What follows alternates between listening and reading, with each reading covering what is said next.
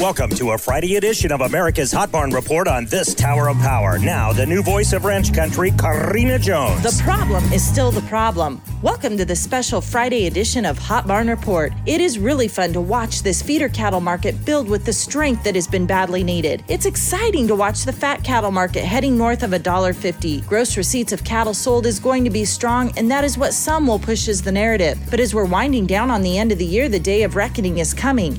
If you don't keep up with your monthly or quarterly bookwork, you may or may not be shocked at what your bottom line ends up looking like. That healthier than usual calf check that most people are cashing in right now has given the disillusion that all is well in Candyland, and probably bought the silence of many because it just feels so good to walk out of that auction barn and feel like you've been fairly rewarded for a year's worth of work. But the danger of only considering your gross profit is the fact that it is not a reliable measure of your ranch or operations performance. For that, we have to look at the net profit, the profit left after paying all of your expenses. I think most everyone would agree with me that cattle prices have not risen with the same proportion that diesel fuel and other inputs have risen. So when the dust settles at the end of 2022, will we really be that better off than we were in 2019 through 2021?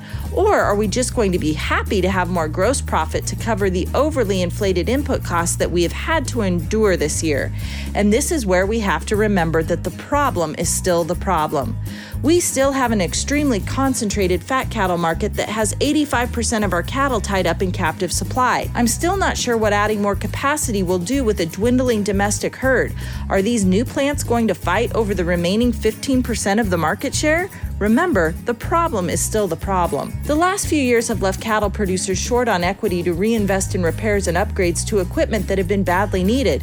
I'm not so sure there's going to be enough gas left in the tank at the end of 2022 to make those investments either.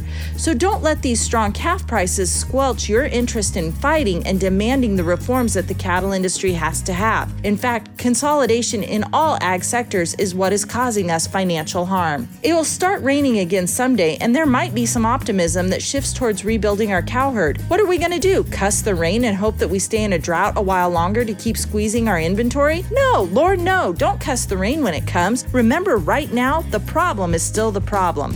So don't let this year's calf check be a shiny distraction to buy your silence, because I think your net profit at the end of the year will be talking back to you saying, we still have problems. Monty will be back on Monday with the news from these hot barns that support the American cattle industry: Stockman's Livestock, Lemon Livestock, North Platte Stockyards, St. Onge and Newell, Platte Livestock Market, Tri-County Stockyards, Torrington Livestock, Creighton Livestock Market, Bassett Livestock Auction, Mowbridge Livestock, Ogallala Livestock Auction Market, and Presho Livestock.